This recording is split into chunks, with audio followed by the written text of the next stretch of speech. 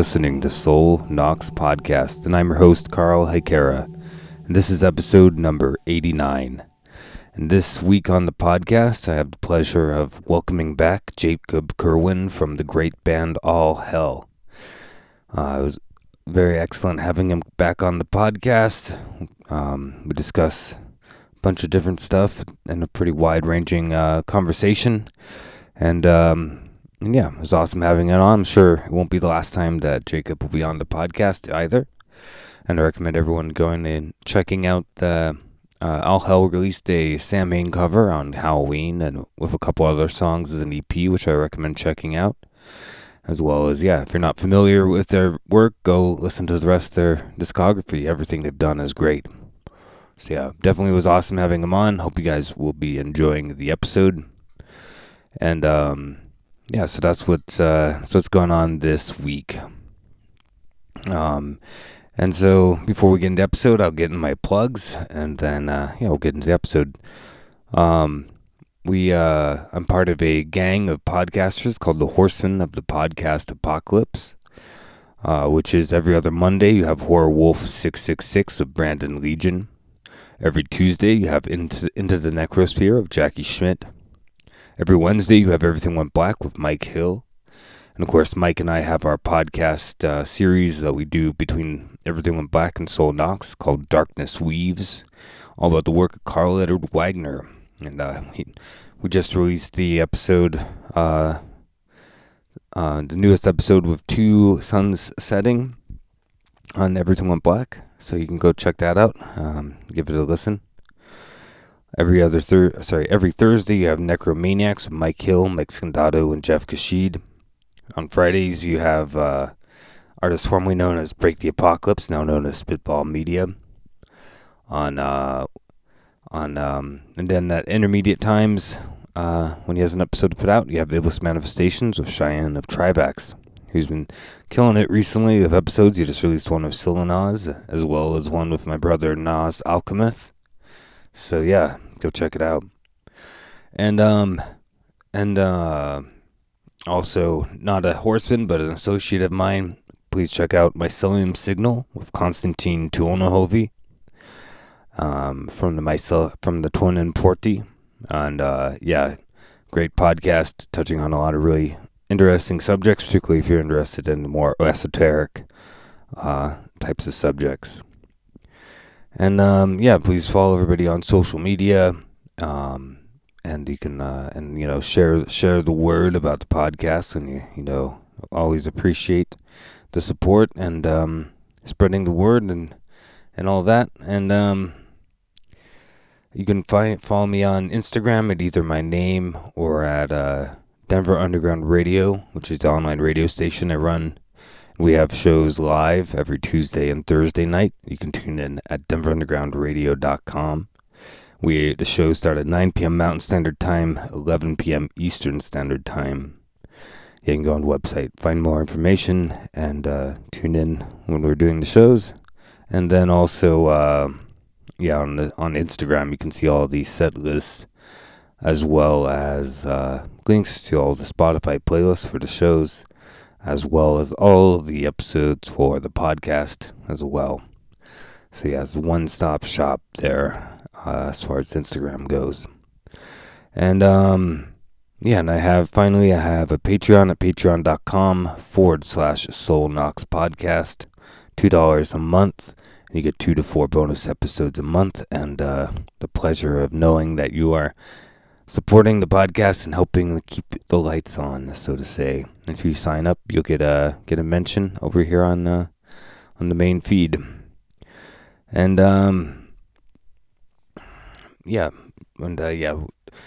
be more stuff on there. Particularly next month, we'll get back in the swing of things. My work's very busy in December, so it's don't quite have the energy to get a bunch of extra stuff out, but never fear, it'll be there.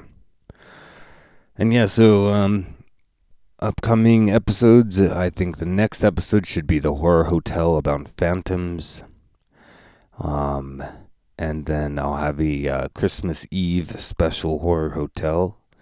And then there'll be, on Christmas Day, the next episode of Konstantin Tuonohovi.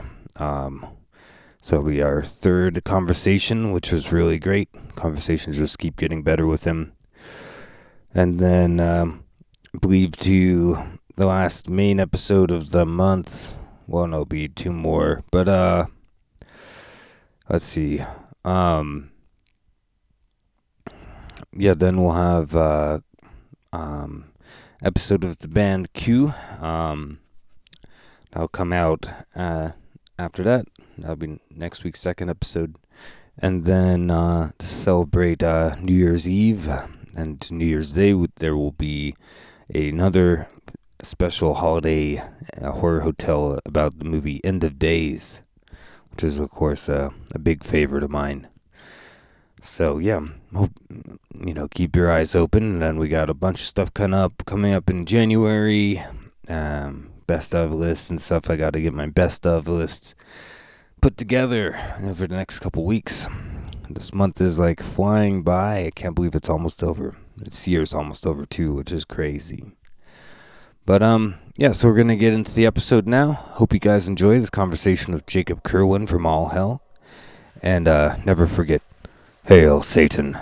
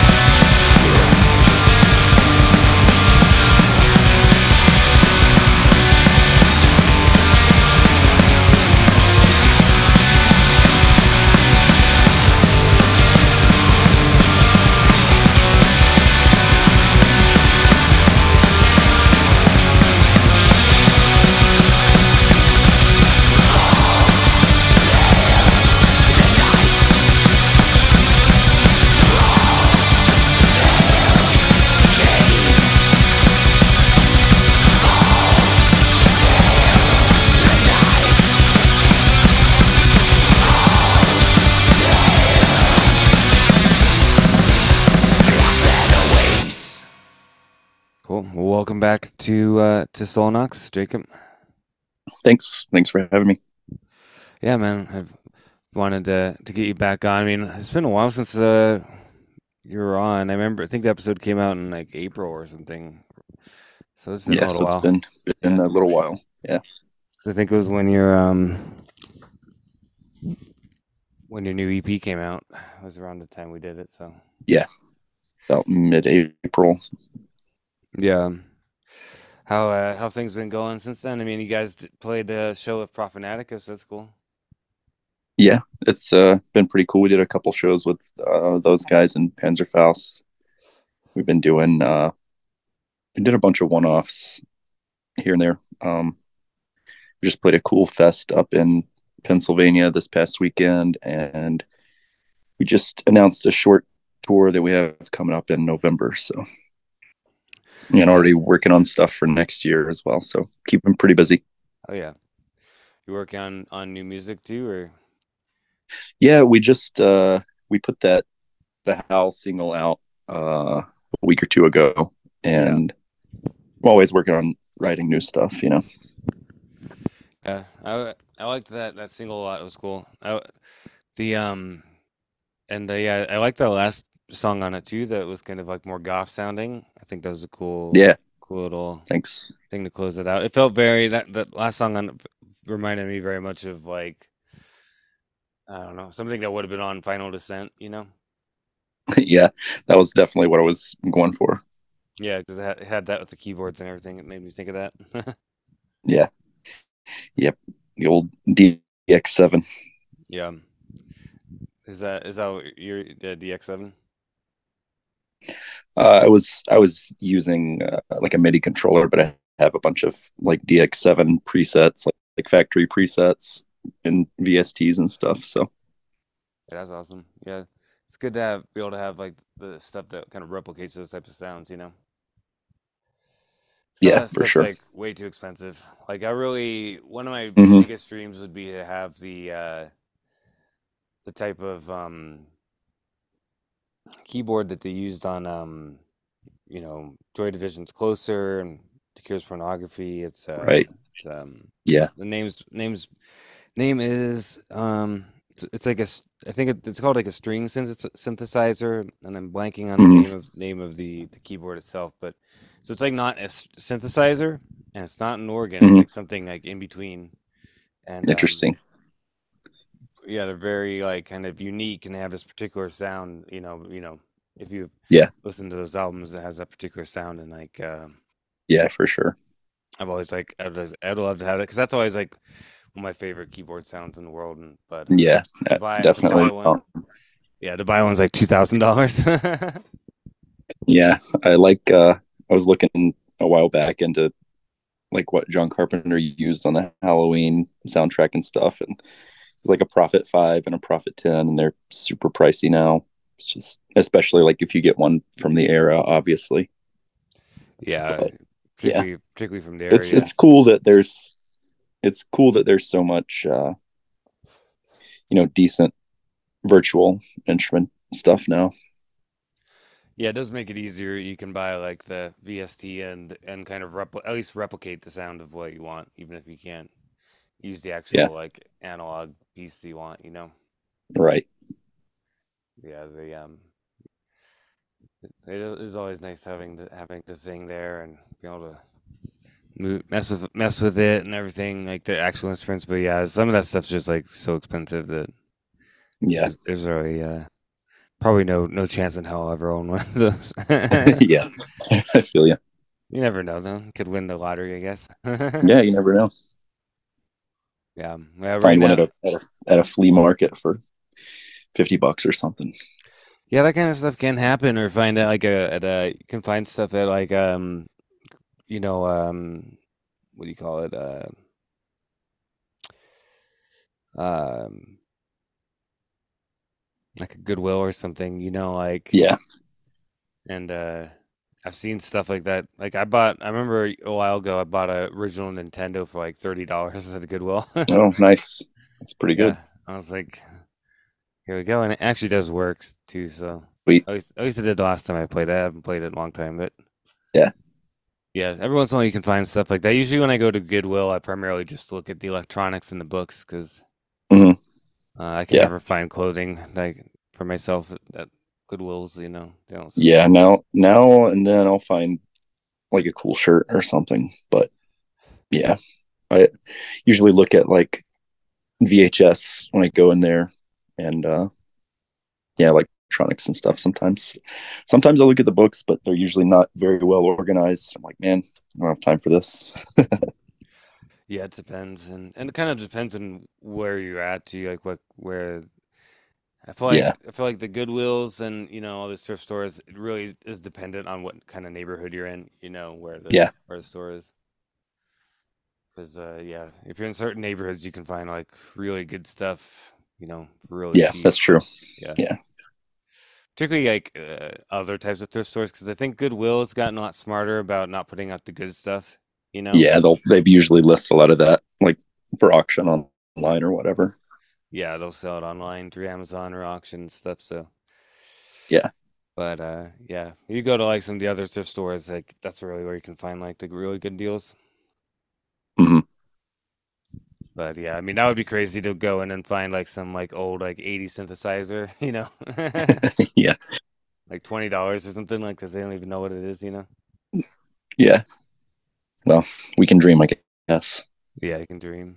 I remember one time my friend and I went to a thrift store and he was like this close to buying like they had like one of those half size like organs, like electric Hmm. organs. Yeah, And it was only like $40 or something. And he was like so tempted, but he's like, but then we were like, I mean, how are you gonna get it up the stairs to your house and stuff? You know what I mean? Like, yeah, he's like, "Ah, I guess yeah. not.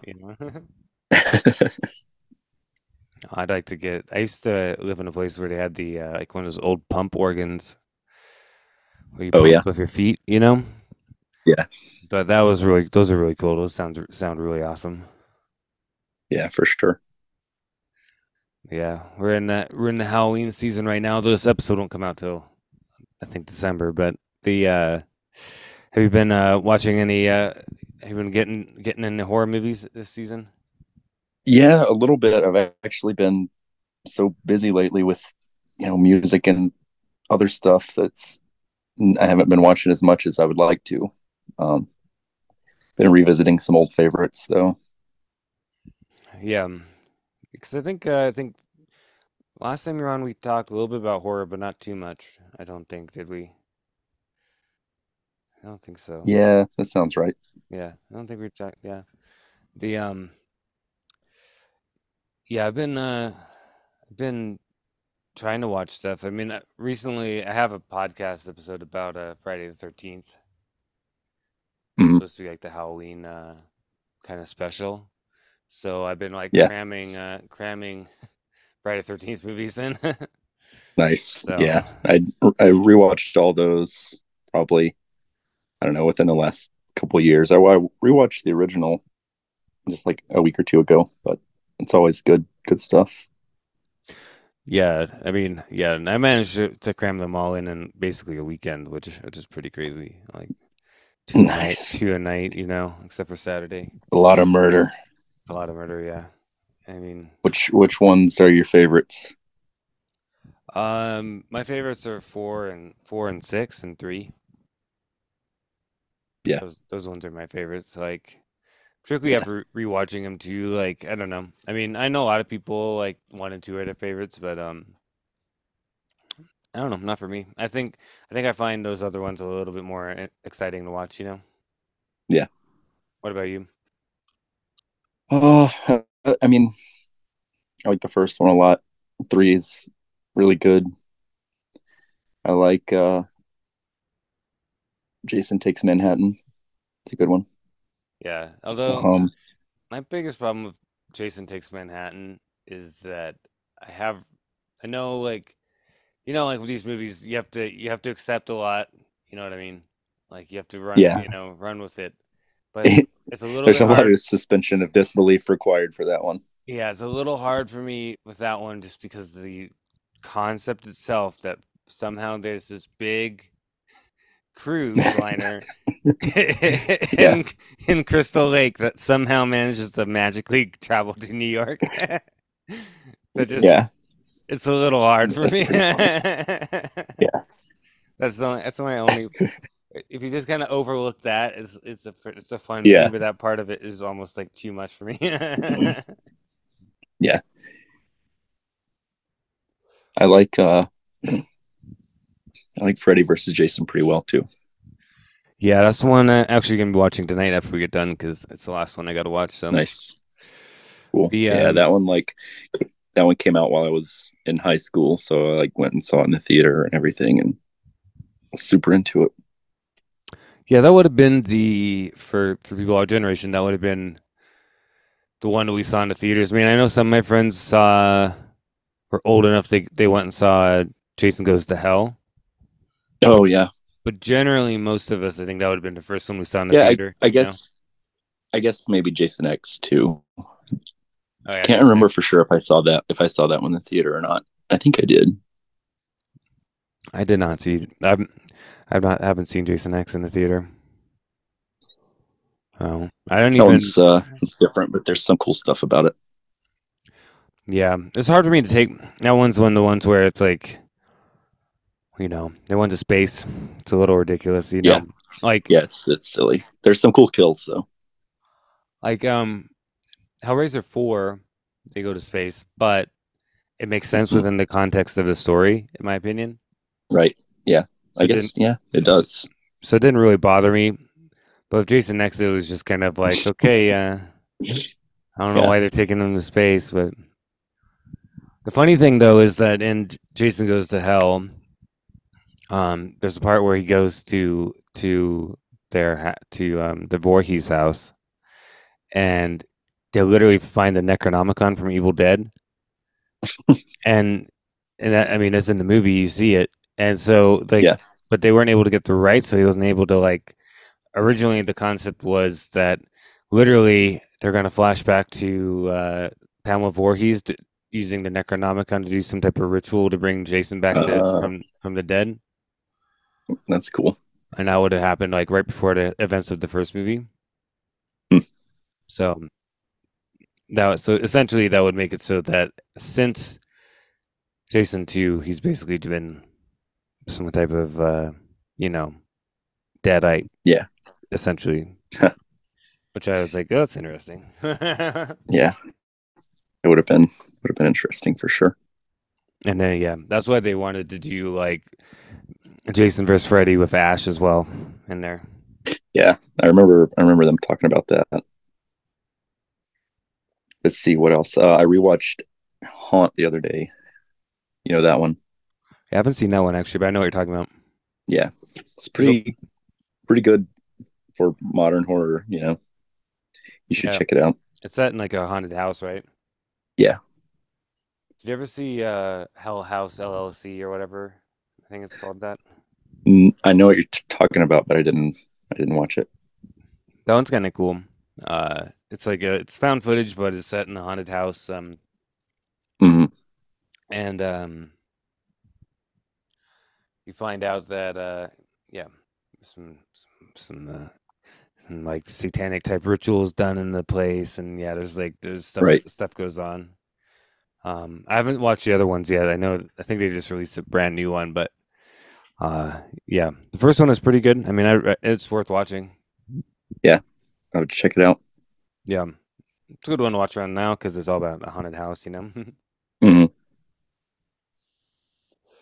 The one thing that I was gonna ask is so like when did you get into horror? Like when you were like a kid? Like what was kind of your entry point into horror?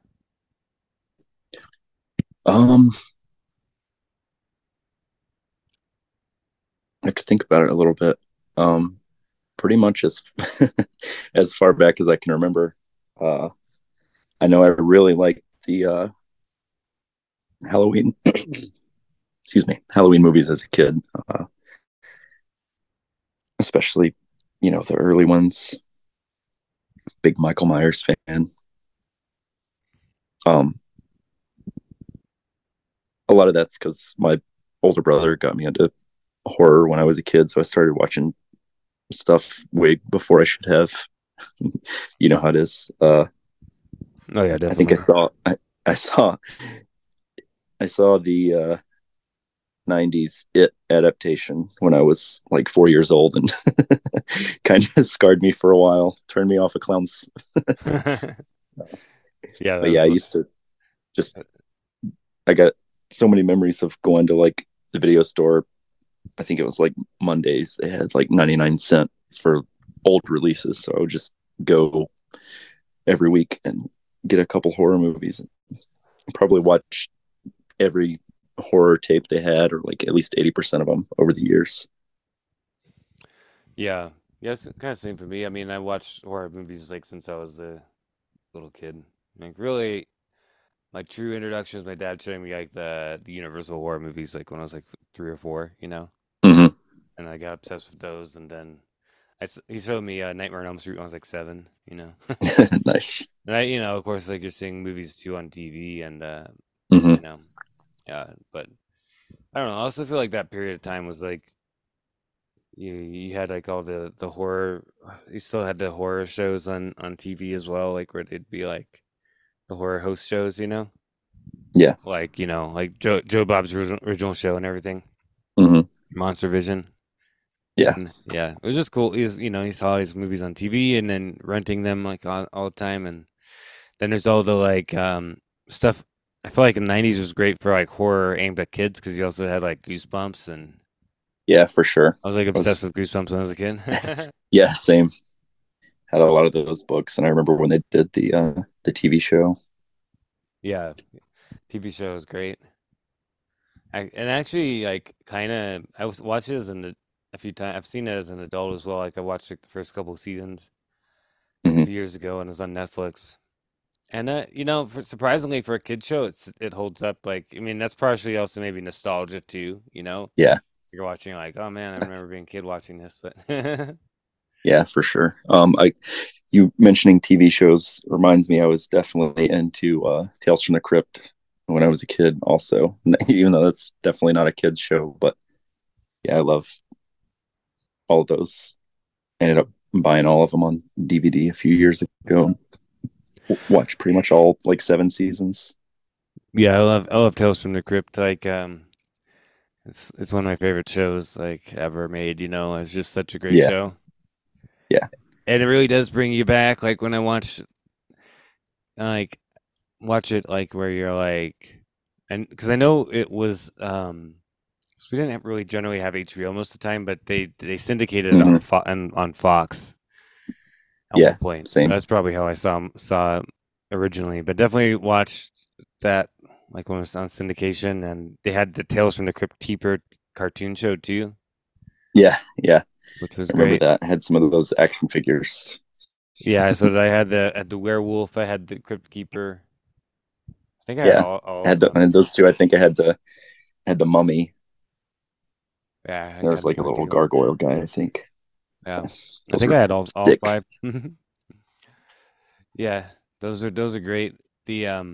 It's funny. I mean, and the Tales from the Crypt Keeper show is actually on YouTube. You can watch it for free. Oh, is it? That's cool. Yeah, I was actually like excited to watch on the episode. Just to see like because it's like and immediately brings it right back to being a little kid like watching that show. Like we kind of Yeah, forgot about it. Forgot what yeah, it was like. There was a lot of those horror cartoons back then too, because we still had Ghostbusters like showing on yeah, TV, and you had um, um, Beetlejuice, the cartoon show. yeah. There was like 13 Ghosts of Scooby Doo or whatever. The one where it was like the ghosts or whatever were real instead of just dudes in masks. Yeah, Pretty cool. yeah, you had that. You had Gargoyles was kind of horror adjacent at least. Like, Yeah, yeah, yeah, it was cool. Like there's a lot of spooky shit. yeah, But then at the same time, I'm watching like adult horror movies as well. So Nightmare on Elm Street and Alien yeah. and whatever The else. Like, Friday series. yeah, I watched a lot. Like, and I remember, a lot of stuff to watch was stuff my dad liked. So, I saw like House on Haunted Hill, the original movie. Yeah, That's probably like the second VHS tape we like bought. good Vincent Price stuff. Yeah, I love Vincent Price. Definitely like grew up with a lot of Vincent Price, like all the AI Poe stuff. Yeah, which It's I'm good a really big stuff. fan. Yeah, I love all those movies like all the Roger Corman, Hmm. Yeah. Buster, Masquerade Death, like this stuff's so good. Pit and the Pendulum. Yeah, Pit and the Pendulum. And you got Tomb of Lygia. You got like the Haunted Palace, which is actually a Yeah. Lovecraft Yeah. adaptation, but Yeah. I just Good got dig. the DVD for that actually today. Just showed up. Nice. Yeah. It took me forever to like find that streaming, or like I was looking for it on DVD forever, and then a bunch of places like added it within the past few years streaming, so I finally got to watch it because it's based on my favorite Lovecraft story, Yeah, loosely at least. I mean, I was actually kind of surprised because it's not that loose of an adaptation. Like it's fairly faithful. yeah. I feel like for the time, I feel like they did a good job of kind of getting to the basics of the story, you know, Yeah, and hitting on a lot of the core ideas of the yeah, like story. the concepts are all there, even if the specifics aren't, I guess. Yeah, I feel like they kind of just simplified it for for time. You know what I mean? Yeah, Like, all right, let's just make it yeah, a little bit more simple. yeah. I mean, But if you were gonna do it right, you would have to do like a mini series or something. yeah, I think so. At least like a 4 episode miniseries or something. But I Yeah, mean, I think the Haunted Palace is great though. I love the atmosphere of it. I remember I rented it back in the day from Netflix, but then like you said, it wasn't anywhere, and it was out of yeah, print on DVD as well. So it was yeah. like really hard to find, and then Amazon and Shutter and all these places put it on recently. So Mhm. I'd rewatched it on Amazon, I think, and then finally the DVD showed up again. It's only like $12, so Nice. Yeah, it's like totally it's like worth it. yeah, it's like I need to get this in my collection because I really love that movie. Like I love the atmosphere of it. Like it's very like I guess some people might say is almost like cliched like gothic, Yeah, like, but I'm all about that. Like I love that type of thing. yeah, for Like sure. Just kind like that classic atmosphere. yeah, it kind of reminds me of like a color version of how like Black Sunday is, but Yeah. like all the fog and these kind of real Yeah, gothic things. yeah. That's that's literally like what I was thinking about, was like the fog and everything, and just like how some of the scenes are like a painting almost. Which, I mean, I guess a lot of the backgrounds it might have been paintings, but I don't know. It's a cool aesthetic for sure. Yeah, for a movie like that, like the fact that a lot of it is probably matte paintings and stuff, it doesn't Hmm. doesn't matter because the whole movie has this kind of artificiality to it that Yeah, it really just looks good, you know what I mean? yeah, That's probably like if I had to narrow down my favorite horror stuff overall is probably the, you know, gothic horror stuff from I guess the yeah. 50s through the 70s, really. I mean, Nice. also like the 30s, Universal love that stuff too. But I just really love the whole Gothic thing, kind of post Right. Hammer. Hmm. Because once Hammer came out and did Horror of Dracula and Curse of Frankenstein and 57 or whatever, 58, it was like after that, it was like all these, Euro Gothic and then the AI pose and all those great movies like Black Sunday and City of the Dead and like Yeah, just really just love the whole atmosphere and feeling those movies. It's very inspiring to me. yeah, for sure. I mean, I love the 80s stuff too, but yeah, it's just like that's probably like my favorite thing and then the second would be like the 80s horror. Right. Yeah, And I do like the 80s horror where it kind of manages to have a little bit of that as well in it. yeah. The What would you say are examples of that? like the 80s stuff Yeah. that has that kind of I'm thinking as I was just thinking is 'cause I'm sure well I'm thinking of like some of the movies I'm thinking of might be 90s because I think like Cemetery Man, but that's like Mhm. 93 or like The Church. Yeah. Both by Michelle Suave. There's other ones like I'm trying to think what the name Beyond the Door. It's a pretty good one. that has like that kind of gothic atmosphere. It was from the 80s, or I don't know if I've seen that one. I think it's on on Shudder. Yeah, I think it's Beyond the Nice. Door. It's I think that's what I'm thinking of because it's set in like a it's like like this. Well, it's like a nunnery on the side of this thing, and it turns out they like trying to keep this like evil force in prison. It's kind of very Lovecraftian in a way. Yeah. That's a pretty cool Do you one. like that Ken Russell movie, Gothic? Yeah, I love that movie. It's so good. Yeah, it's a good one. That's definitely one I saw when I was a kid too. I remember my dad and I watching that when I was a little kid, which is kind of funny to think about. Pretty Yeah, intense for a kid. yeah. I even loved it when I was a kid, and I like to go back to that one and rewatch that because it's just so, it's about the birth of the whole thing in so many ways, Yeah, yeah. Get to see unhinged Julian Sands. Rest in peace. Rest in peace, yeah. I just watched Warlock recently. Yeah, it's a good one, man. That's good. Yeah, I mean, when I was a kid, I was like obsessed with that movie. Yeah, I like that one a lot too. Warlock and also Prophecy. Yeah, the Prophecy, yeah. And Warlock 2, I seem to remember being okay, but I don't think it was as good as the first. But Yeah, I haven't seen it is since the that 90s. Armageddon? Is that the second one? I think so. I I think can't it's remember Warlock Armageddon. Yeah, because the third one doesn't even have Julian Sand. So yeah. So it's like, what's the point? yeah, I'm not gonna watch that shit. You don't have Julian Sands. But I watched that movie and I'd be like, I wanted to be Julian Sands as the Warlock. Mhm. You know what I mean? He's so cool. He's so Yeah, cool. exactly. I want to be the evil one. It's like when I want. It's when it all went wrong for young Carl. I think I was already. I mean, obviously as a kid, I was already kind of like on that level. Yeah, It's just it's funny how you look back at those types of things and you feel like you know. I sometimes think that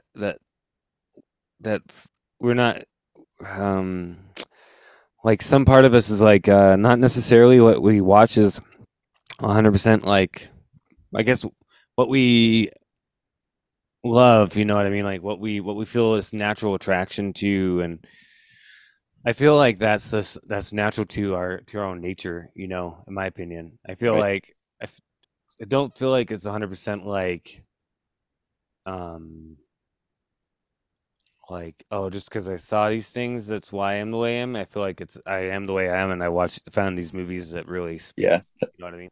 makes sense. Kind of nature versus nurture thing. Yeah, I just feel like that because from my own experience, like that's been my experience. There's obviously some aspects of nurture in a sense of like we're raised in a certain time and we're exposed to certain things at certain Yeah, times. You know what I mean? That yeah, have yeah, for sure. have an impact. But the reason that something is attractive to you or you like it, I think, is more nature. Yeah, and I guess they kind of feed off each other too, to an extent. Yeah, I think so. But I feel like if it wasn't in your nature to be that way in the first place, you probably wouldn't. You know what I Yeah, mean? Like that makes first time, sense. first time I saw Dracula, if I wasn't already kind of had that kind of feeling in myself, then I probably wouldn't have reacted in the same way that I did. Yeah, Where I just like obsessed with that, and to the point that like that's when those kind of constants from a 4-year-old kid to a 36-year-old man. You know what I mean? yeah, for sure. Yeah, when I was a kid, I saw Star Wars, and Darth Vader was just the coolest. So it's all been it's all been downhill from there. Yeah, you're like all about the Empire. Yeah, Yeah, I always liked the Empire better. I like the whole. I was always very attracted to the whole way they looked and even the music. I mean, the Imperial March is like the coolest piece of music from that movie. yeah, it is. And even like in the games, like you remember X-Wing and TIE Fighter? Like TIE Fighter was the much Yeah, better game between those two. Well, Like I bought a TIE Fighter Lego set a while back. I still haven't put it together, but you know, Nice. Yeah. it's like Gotta go to sure. yeah, it's like I need to have a TIE Fighter. I don't care about getting an X-wing, you know. Yeah. They're always cooler. The Yeah, I feel like that's the thing. And I mean, obviously there's some aspects that are definitely na nurture in the sense that like, when we find certain things that can kind of like in even if it's naturally like what we're drawn to when we find it, I think sometimes can also have in different impacts, you know what I mean? Like Yeah. stuff that you saw when you're younger probably had an even bigger impact than say something you find Right. today, Yeah. on kind 'Cause of it's just shaping. like you got so much less going on in your life and mentally at that point that it can take up a bigger like space of your perception of how everything is, Yeah, exactly. as So I opposed think to when you're older, you got so much going on. Um, yeah, what's some of your like, what would be like probably your favorite kind of type of horror, or favorites? Um, Probably 70s and 80s, like late 70s and early the late 80s slashers in general. I don't know. I like all kinds of stuff. I also like a lot of like Giallo stuff and uh, like because those movies are like slashers, but with a lot of surreal atmosphere, which is something I also dig. Sometimes it is okay if it doesn't make sense if it looks cool. Yeah, I suppose Very you kind of have to go with that for your time. Argento Yeah. sentiment. Yeah, Yeah, I'm a big fan of those movies. I particularly like Suspiria and Inferno. Those are my favorite Argento yeah, movies. Yeah. yeah. Those are great. I like Fulci a lot too. Oh yeah, Fulci's amazing. I mean his Dead movies are some of my favorite movies of all time. Like The Hmm. Beyond and particularly The Beyond. The Beyond's my favorite, but Yeah, City of the Living Dead and Zombie and House by the Cemetery. There's House all by the those are all great Cemetery. movies. Yeah, yeah, for sure. Yeah, like I really, but yeah, The Beyond is my favorite. I just really love that movie. Yeah, I saw that one when I was like I guess, early teenager, and definitely stuck with me. Yeah, I didn't come to Fulci until I was in my 20s, actually. Mm. Yeah, I think it was like early 20s when I finally like got into Fulci. I remember Yeah, buying a lot of his stuff. Yeah. I had a buddy that worked at a comic shop when I was a teenager, and he turned me on to a lot of Italian stuff. That's why I got into it a little bit earlier because someone older showed it to me. Yeah, that makes sense. Yeah, I didn't. Yeah, I kind of got into Italian stuff around the same time. I had already been watching a lot of the French like Euro Gothic stuff, like Jean Rollin and like stuff like Mm-hmm. that, and like the as a teenager, Yeah, but and then also like stuff like Tombs of the Blind Dead from Spain, stuff like that. yeah, yeah. Um, Those are great. Yeah, and then I got into yes, then I started getting into all the Italian horror in my early 20s. Nice. The yeah, like big fan of Italian horror. Like Yeah, it can be so fucking like psycho sometimes, but it's great. I love the over the top like way they are like in the colors. I like that they use coloring as like in an artificial way. yeah, yeah. I think that's something. Especially like very much Argento. Yeah, like if you look at Suspiria or something like the color, or even Inferno, the colors don't make any sense, but they're just there to like kind of help create the mood. Yeah, Which I kind of it's all like. I part of mean, the weird atmosphere. yeah, exactly. I really like that. Like in horror, when you don't have like a kind of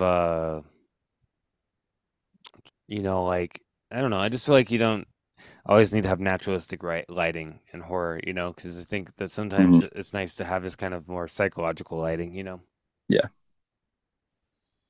yeah, for sure. I think probably the reason that I enjoy kind of weird, like atmospheric psychological stuff has a lot to do with watching The Shining when I was really young, because Yeah, Kubrick was all about, you know, stuff beneath the surface. yeah. I mean, Kubrick was a master. Like, The Shining was one of my top favorite horror movies of all time. Yeah, Yeah, I love that movie. I was actually listening to the book recently. I haven't finished it yet, but I got on Audible. I was like listening to it while I work, but I still have to finish it. But I yeah, had read that book before. Like when I was a teenager, that was probably my favorite of his books. That one and Salem's Lot. yeah. Shining's a pretty scary book. Yeah, it's pretty creepy. Like I read that book when I was in my early 20s, and I'd seen the movie a million times. I mean, it is a little different, but like reading the book still kind of, creeped me out. So I was impressed. Yeah, it's a creepy book. And I think part of it too is like you're getting in the head of like Jack and stuff, you know what I mean? Like Yeah. which I think adds an extra level to it. Like you And he's a feel lot more sympathetic in the book. yeah, he's sympathetic, and because you're kind of in his head, you kind of start to see how the house is affecting him, you know what I mean? Hmm. Or not the house, but the hotel. Yeah. A little bit in a deeper way because you're kind of in his head and you see how he is, and then the house starts making him kind of act like he's already like he's drinking when he's not, Right. Yeah.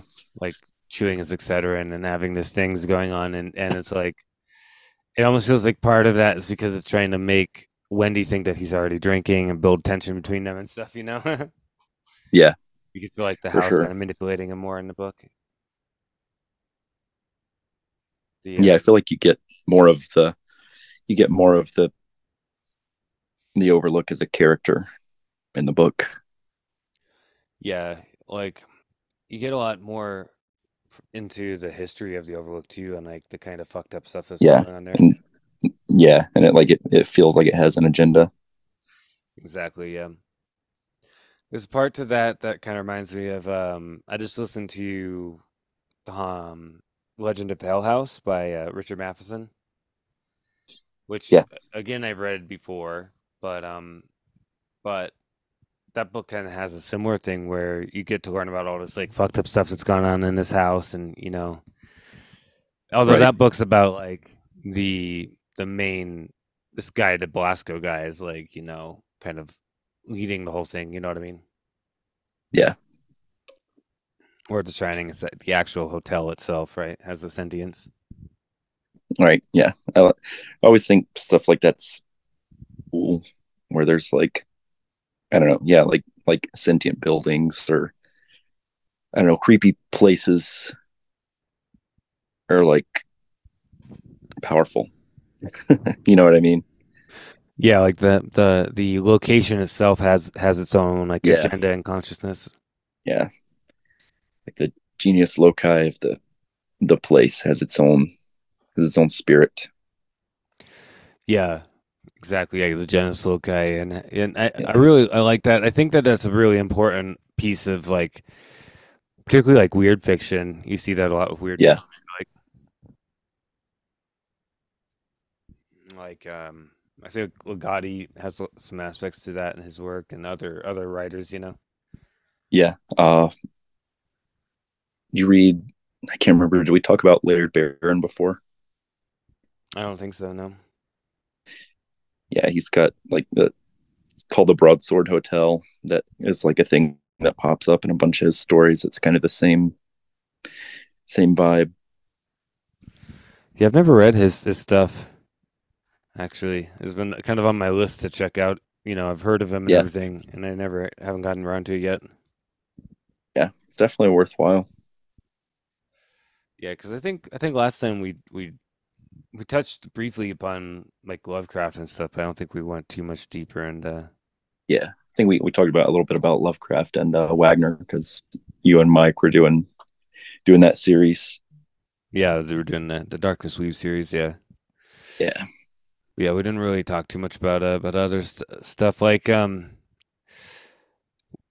I mean, when did you start reading like that kind of like stuff like weird fiction stuff like Lovecraft and all those things? Um, when I was like my last year of high school, I think so, 18.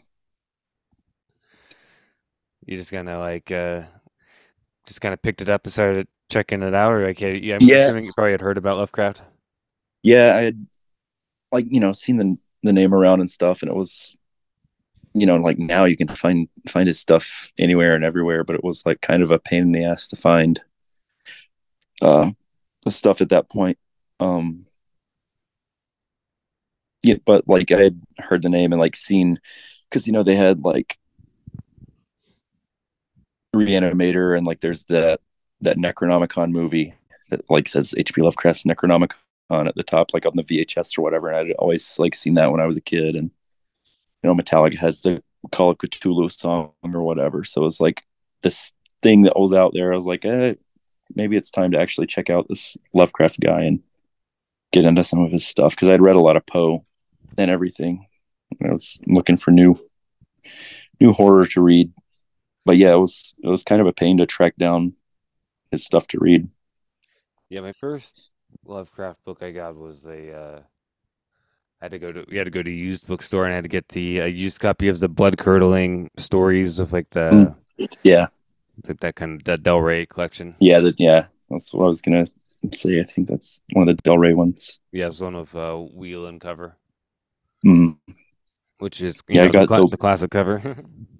I got the ones that Penguin did. Their ST Joshi annotations. Yeah, I have Like those as well. I think yeah, I think there's three of them. I like picked those up one at a time and read through all of them. Yeah, I actually bought those Penguin ones as well, just because they're types that the most like they're Joshi made sure that they're presented like exactly how Lovecraft Right. wanted them and everything. So Yeah. because even with the Del Rey collections, they kind of typeset them slightly different and stuff like that. But Hmm.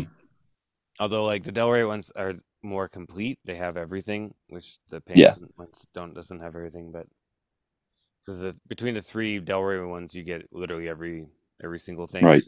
which is kind of nice. Yeah. But yeah, those Penguin ones are really pretty cool too. The But yeah, that was how it started, and then I started, going, and a lot of it, I guess, was from Joshi's annotations and reading like uh, Lovecraft's essays, supernatural horror and literature, and just finding these authors that inspired him. Which is always a good thing to do. Like if you like a writer or a band, like look into their influences and see, you probably also find more stuff that you like. Yeah, definitely. I mean that essay is such a great source for getting into weird fiction. I feel like Yeah, or the roots absolutely. of weird fiction as of 1920. Like the roots of Yeah, weird fiction. That yeah, you're so much in that essay. yeah, for sure. Into Yeah, like Arthur Machen and Algernon Blackwood and stuff like that. yeah. I didn't get into. I actually got into Machen more recently. Surprisingly, it was like I don't know Yeah, I 2 or 3 years ago. yeah, same for me. Probably 2018 maybe, so a little bit longer ago. But The yeah, part of that's because his stuff was kind of hard to get a hold of because yeah, I remember reading about the Great God Pan, like that sounds cool. Then you try to get I couldn't even get it at the library. The yeah, library didn't even yeah, have a copy. Like the same thing with the King in Yellow, so it was like impossible to right, read those things. And yeah, I think it's only been more recently that they've all been. yeah. It all just kind of boomed in the past like 10 years. Like along with Lovecraft, it seems like he's risen a lot of his influences up as well. Yeah, definitely. It's which is great. I mean, it's really nice to be able to find all this stuff finally that maybe it would have been a lot Yeah, harder to find, 15 years ago or yeah, 20 years ago. yeah, for sure. And then like we talked about last time, like it's good that Wagner's stuff is finally getting reprinted in some capacity. Yeah, we just need the rest to get reprinted. Yeah, because I mean it was just a small amount compared to what he actually put out, but it's a start, right? Yeah, it's definitely a start. I just got my copy of Noctuary, the Legati reprint from Trop Terra Press. Oh, cool. Yeah, I Yeah. think I saw you post that. What all's in there? Well, it's Like a the story collection Noctuary, which has been gotcha. out of print for a while. Like, um, I don't have that collection because I mean, it's to buy the older edition of is like $300 to $500. Yeah, yeah. I So think I have like Grimscribe and Songs of a Dead Dreamer, which they just republished that one within the past 5 to 10 years also. And then I think the first Legati I read, because it was the only thing I could find in print, was Teatro Grotesco. yeah, yeah. I have Teatro Grotesco, the Grimscribe one, the Penguin one. My work is not yet done. And then, Yeah. yeah, pretty much. I think Noctuary and Spectral Link were the last two of his story collections that were out of print. Well, sweet. So, so Chop Terror releasing this is really great. Mhm. Like they're doing, yeah, it's a hardcover one. Definitely recommend picking it up. If you want to read the Yeah. rest of Legati. I'm sure that they'll probably end up doing a soft cover one too, but I don't know if that's for sure or not. Because I know they just did. Yeah. Legati did releases like poem collection, Pictures of the Apocalypse as well, and they Right. released a paperback version of that afterwards. But so I don't know if they're going to do that with Noxbury or not. Like, but definitely like it's a good idea to pick it up while you can. Yeah, for sure. The A lot of this stuff from like smaller presses, you never know. Yeah, you Because never know. like what was it? The people that did that, they did like two Carl Edward Wagner things, and now they're super hard to get. Centipede Press. Yeah, those Centipede Press ones are pretty expensive Yeah. now. Which I found the first one like a super deal at a used bookstore a few years ago. It's like probably the best like thing I've ever gotten a deal on, but Yeah, I that's still don't have the awesome. second one. Yeah. Yeah, I've been meaning to go down in town and hit some of the used bookstores and try to see if I can find any Wagner like paperbacks or something. Yeah.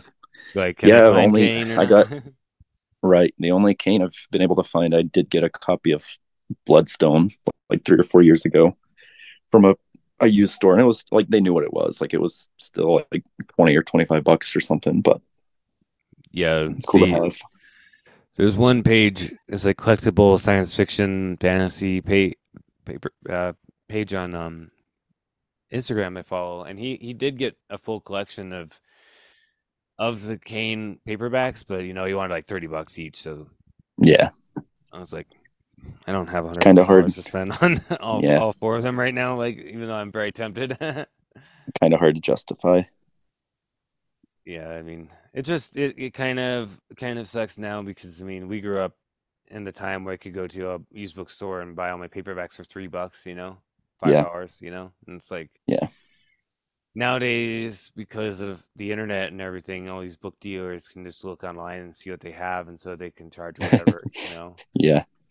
So it's not quite the same as it used to be. Yeah. Which I miss. I Because you miss can just that.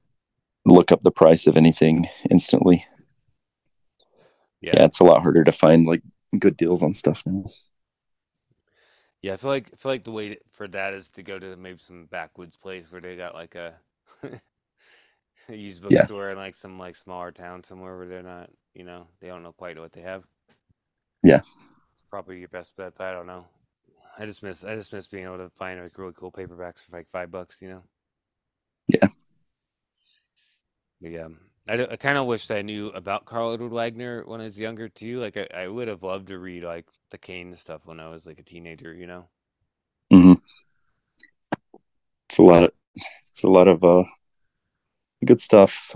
A lot of obviously Howard was a big influence on him, but it's also he puts in a little bit more horror almost. I mean, Howard did write some horror stuff, but Yeah, I mean, there's definitely a lot of horror in the Conan, in Cole, but yeah, I definitely think that Wagner gets a little bit more horrific with his stuff. yeah. The yeah, like what are some of your other like favorite authors like outside of like, Lovecraft and Machen and Howard and stuff like that? Like, Let me think about it for a second.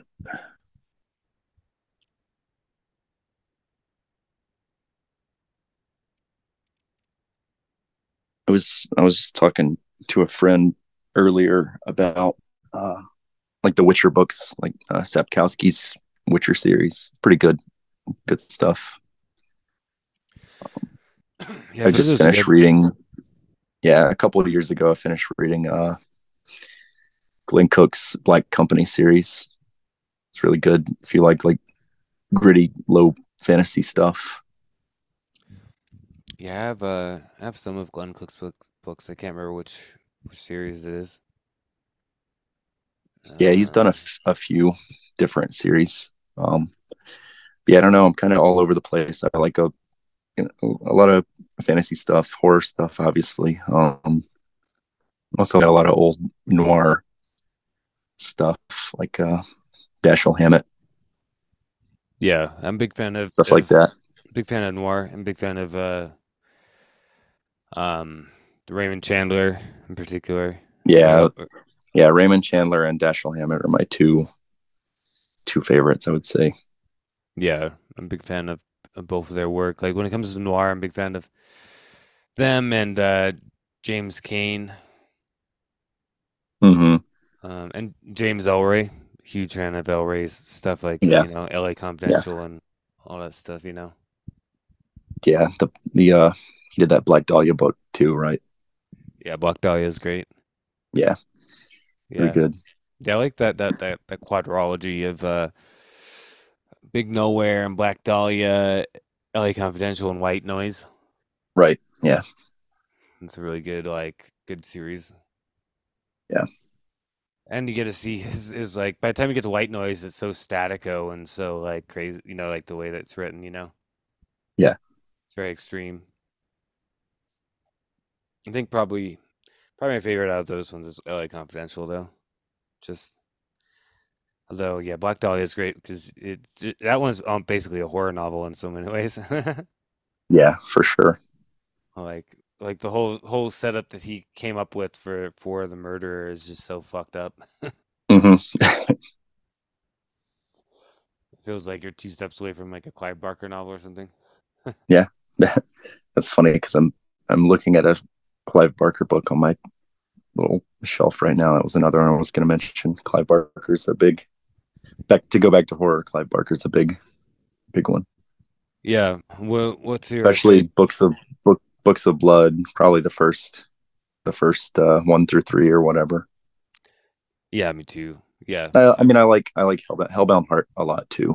I read that multiple times. Yeah, those are probably my favorite Barker as well. Particularly the Books of Blood. And yeah, I Hmm. figured out that Books of Blood, the other Books of Blood are just repackaged versions of some of his other collections. Yeah. Like In the Flesh, and I forget the name of it. Like there's a couple other collections and they just repackage them as Books of Blood. Hmm. Four through six or whatever. Because Yeah. I feel like I was gonna buy that 4 through 6 one, and I realized that I already have all the stories because they're in these other yeah, books. I feel like you get a good like exposure to Clive Barker's voice, I guess, in Books of Blood. Like, you get to see a lot of his themes that pop up in, his longer novels, just broken down into smaller chunks. Yeah, some of his novels can be a little bit a little bit daunting, like a Magica or Yeah, the huge ones. yeah, they can be a little daunting. Like since some of them I haven't read, like I haven't read The Great and Secret Show or Weave World. I have read a Magica, but that was like when I was a teenager. Yeah, yeah. I'm in the middle of Damnation Game right now. Yeah, that's a really good novel. I've read that. Yeah, Um, yeah, that's probably my favorite of his novels that I have read. I see. Yeah, it's been good so far. Yeah, and I like Cabal as well as like kind of a shorter novel. Mm, I like Cabal better than Nightbreed the movie. yeah, I love Nightbreed. It was all right, but not great. Yeah, it's not my favorite. I I don't know what is about that movie, but just really doesn't do it for me. Yeah, yeah. I have a really Some of it, like it just doesn't like translate well. Yeah, and I Or don't it's not know. as impactful. Yeah, it's just kind of like how I just can't get through that movie. I've watched it through at least once, and then I tried to watch the director's cut, and I felt the same way. I was gonna like, yeah, this movie does not do it for me. It's like boring, kind of. Yeah, I feel like people either love that movie or they feel the same way as we do. There's yeah, like no in between. yeah. Because I definitely have friends that are like all about it, but Yeah, there's people who are obsessed with that movie, and for me, I'm just kind of like, I can't deal with it. yeah, Probably, I do like Lord of Illusions as a movie though. That's a great movie. mm. Umbrella is releasing a new Blu-ray for it that has both the original and the director's cut, so planning on Oh, picking that's that cool. up. Yeah, Yeah, but I've never seen the director's cut. I've only seen the original one. yeah. I haven't seen the director's cut either. Yeah, have you read some of Barker's like longer novels? Like, I've not read any of the like big ones. yeah. Oh, I did read Cold Heart Canyon though. Mm. Um that one's pretty good. It has it, it has it kind of takes a turn though towards the end where I didn't really I kind of started not liking as much. Yeah, But the first part of it's like very good, very like yeah. I atmospheric. gotcha. Yeah, Hmm. because set in like it really has this kind of like haunting feeling of like decayed Hollywood Yeah, stuff, and it just kind of goes down a weird pathway that I didn't like towards the right. end. Yeah, But it's still probably worth reading. another author that is probably one of my favorites. Have you ever read any Tim Powers? I have not, no. He writes like, I don't know. It's almost hard to classify, like, because it's sort of historical fiction, but it's like so fantasy that it's almost like, like he starts with like a historical thing that happened, and then it just goes kind of crazy. But he works in a lot of like horror and sci-fi stuff as well, so it's pretty cool. Like he's got a probably my favorite of his novels that I read is called Declare, and it's about Cold War spies, but like the like thing that's going on behind the scenes is like Russia secretly has this gin that they've had like has been like instructing them, and they've been like kind of keeping trapped and like getting all these secrets and stuff from. So it turns into Okay. this big like occult spy thriller thing. It's pretty crazy. That sounds cool, yeah. Yeah, I like the sound of that. I'll have to check. You said Tim yeah, Powers? yeah. Yeah, that sounds cool. He's got another one. I'm trying to remember the name. It's called The Stress of Her Regard, and it's about all the like the romantic movement, like the poets like Shelley and Byron and all those, like that whole circle. It's like the premise is that they all got their like inspiration from these vampiric creatures that kind of like feed off of them, and that's like how they get their ideas and stuff. And so there's and then things go terribly wrong, of course. So yeah, he's definitely like an interesting author that has some original ideas. Yeah, that sounds really cool, actually. Like, Yeah, I think you'd be into that one particularly because I know like you're into that kind of all the like gothic stuff. yeah, definitely. I love all that whole era and you know, all the whole story of Byron and all of them as well. Yeah, And you know, Byron, you could. I mean, he seemed like he was like a vampire in so many ways. yeah, yeah, for sure. It's actually kind of weird. Paul, if you ever read like the story that he wrote that when they did their whole like daring thing and then Polidori, the yeah, vampire. the Yeah, vampire, yeah. um Lord of Ruthven is like buried like in he's very Greece. much Byron, kind Yeah. of. And in that he's like buried in Greece, right? Then he comes back to life. Yeah, But it's weird how that ended up like truth and reality. I mean, reality and fiction kind of mixed together because in the yeah, end, Byron was buried in Greece. yeah. It's very weird. Pretty crazy. Yeah, yeah. Lord Ruthven is very much Byron. Yeah, Yeah. but yeah, I mean, going back to the, I mean, we were talking about Gothic, which obviously is about the same events. Um, I love Gabriel it's Byrne as crazy. Byron. Yeah, it's crazy how much of like the foundations of horror came from that night or whatever. Yeah, it's pretty. Yeah, or I guess like that. Really, in reality, it was probably like a whole weekend or whatever. But Yeah, like mythologizes one night. But yeah, it's like yeah, so much of horror. It's really funny because if you think about it, like Frankenstein and Dracula, because really, I mean, yeah, in so many ways, like the yeah. vampire is like the roots for Dracula. Proto, yeah. Stoker just kind of ripped it off and did a better job writing it. Yeah, kind of made his own thing and had more of actual Yeah. like mythology and folklore and stuff in what he did. Hmm. And I mean, and also, I mean, you did have Carmilla come out, Yeah. in between like Sheridan Van New novel, but that's like the female lesbian vampire, which of course is one of my favorite movie genres as well. Yeah. One of the best tropes. Yeah, I love all those movies. Like, so the Hammer ones, like the vampire lovers and stuff like that. Yeah. Imperios Lesbos. Vampires, lesbians, or Daughters of Darkness. Hmm.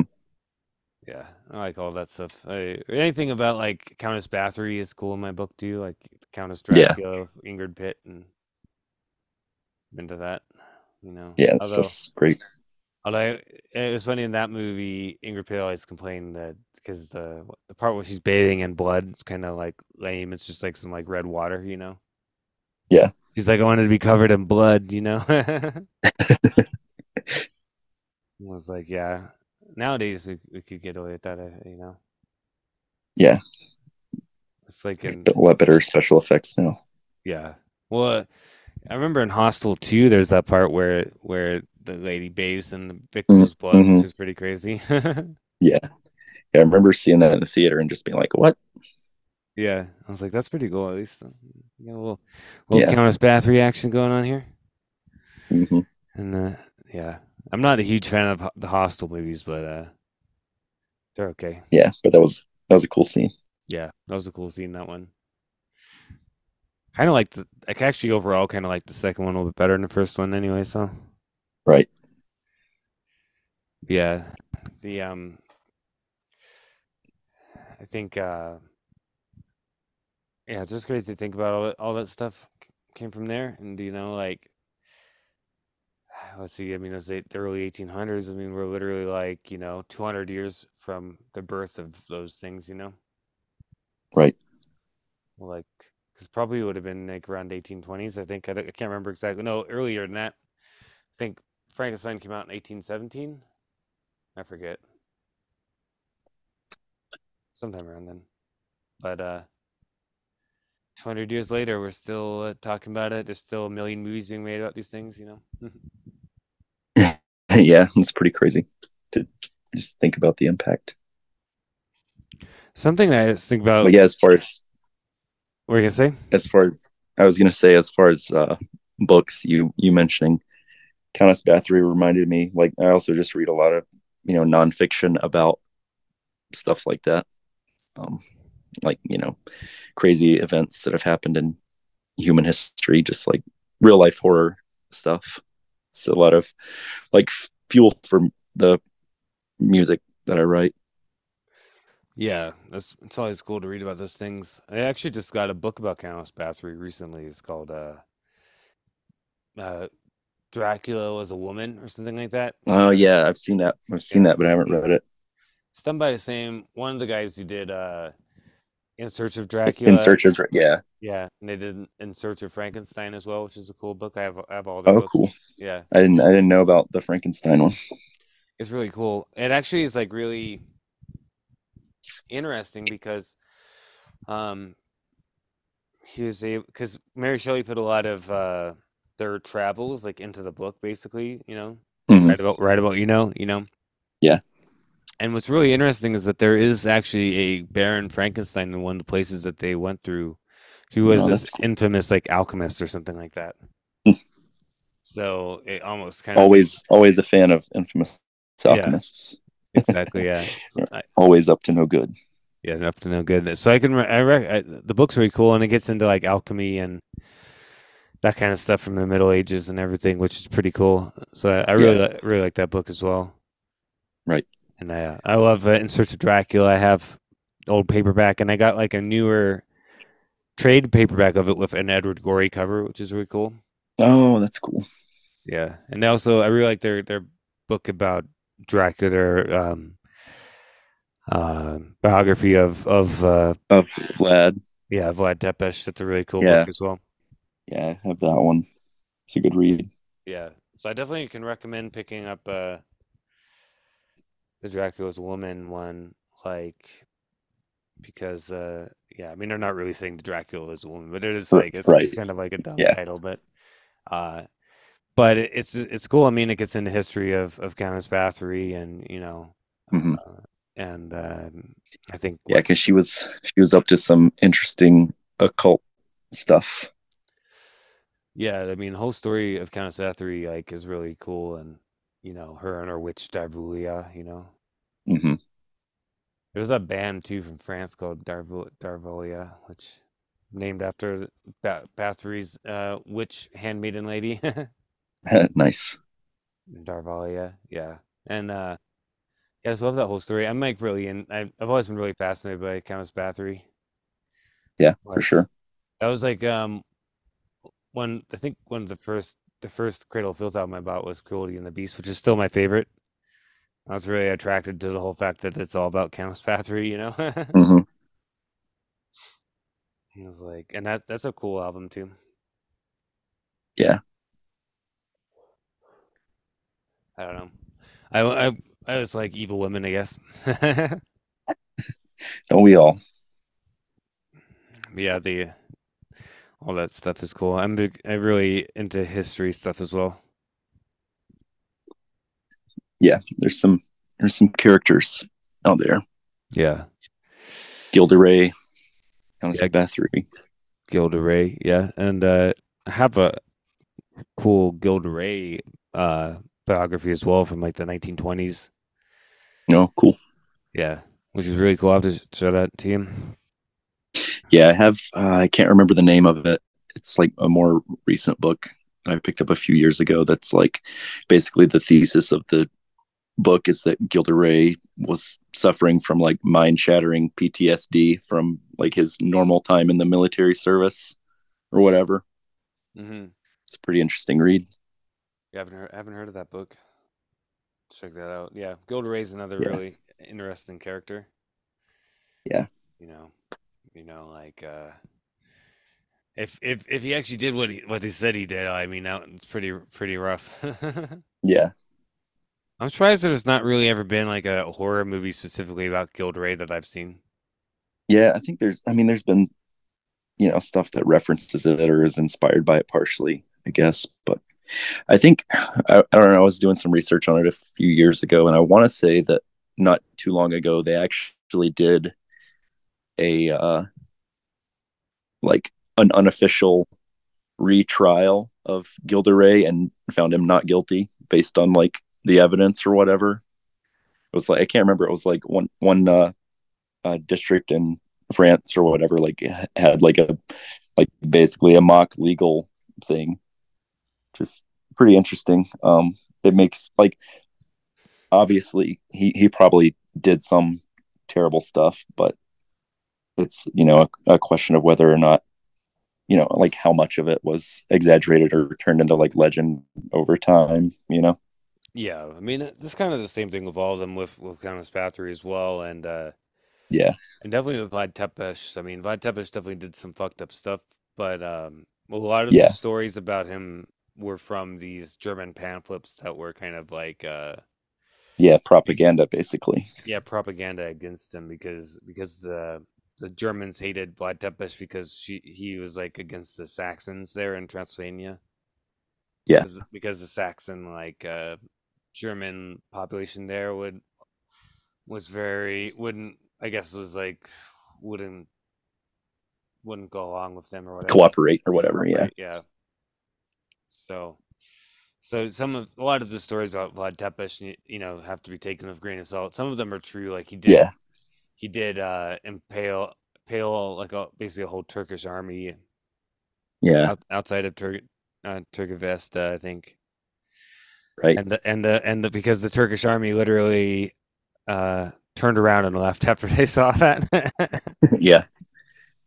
But that's just how Wow. that's how they fought wars back then, man. Like, Yeah. like particularly I the guess some Turks and stuff. effective deterrent there. Yeah. Well, it's like if you look back at like the Babylonian, era, you look at their Hmm. stuff, like they would talk about erecting pyramids of skulls, like, if they conquered something, they would destroy it entirely, stuff like that. Right. I think that's just Yeah. how the Middle East like fights wars. Yeah. Just complete brutality. Yeah. Yeah. So yeah, no. Vlad Tepes was just using their tactics against them, really. Yeah. But yeah, you never know with Gilderay or with Bathory if they really did all the things they said they were done, but probably I would imagine they did something, but probably not to the extent that they were. Right. If you know what I mean? Yeah.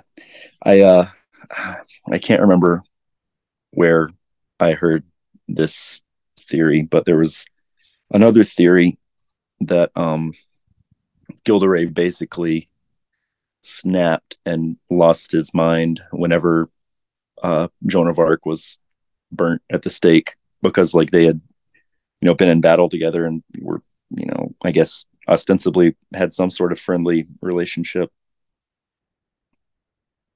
Might be reaching a little bit because I don't know that there's evidence of them like being super close or anything, but just thought it was kind of a neat theory anyways, just because there was so much you know rumors and legends about Joan of Arc as well, and like I don't know how much you know about all that.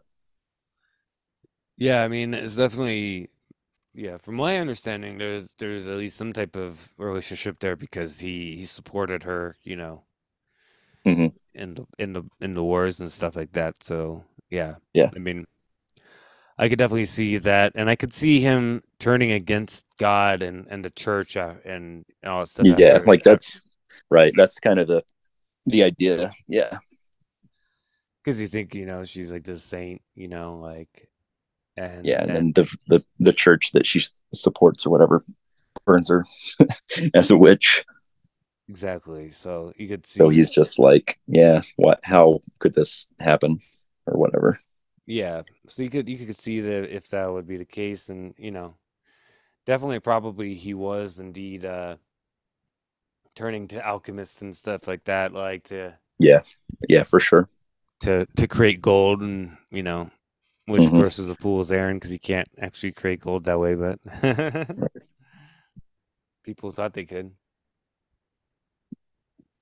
I mean, I always thought that was interesting because it's like alchemy obviously is an internal art, right? When you look at the alchemical text, Mm, it's not really about like turning gold to, you know, lead to gold or anything. That's like a symbolic language. But there's people, I think, even in the time who believe that that was the case. You know what I mean? That it was like yeah, a purely physical art. You know, right.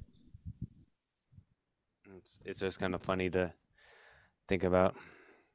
Yeah, for sure. I did a lot of research and stuff about that when I was writing the Grave Alchemist album. Just kind of just like vampirism and alchemy ideas combined.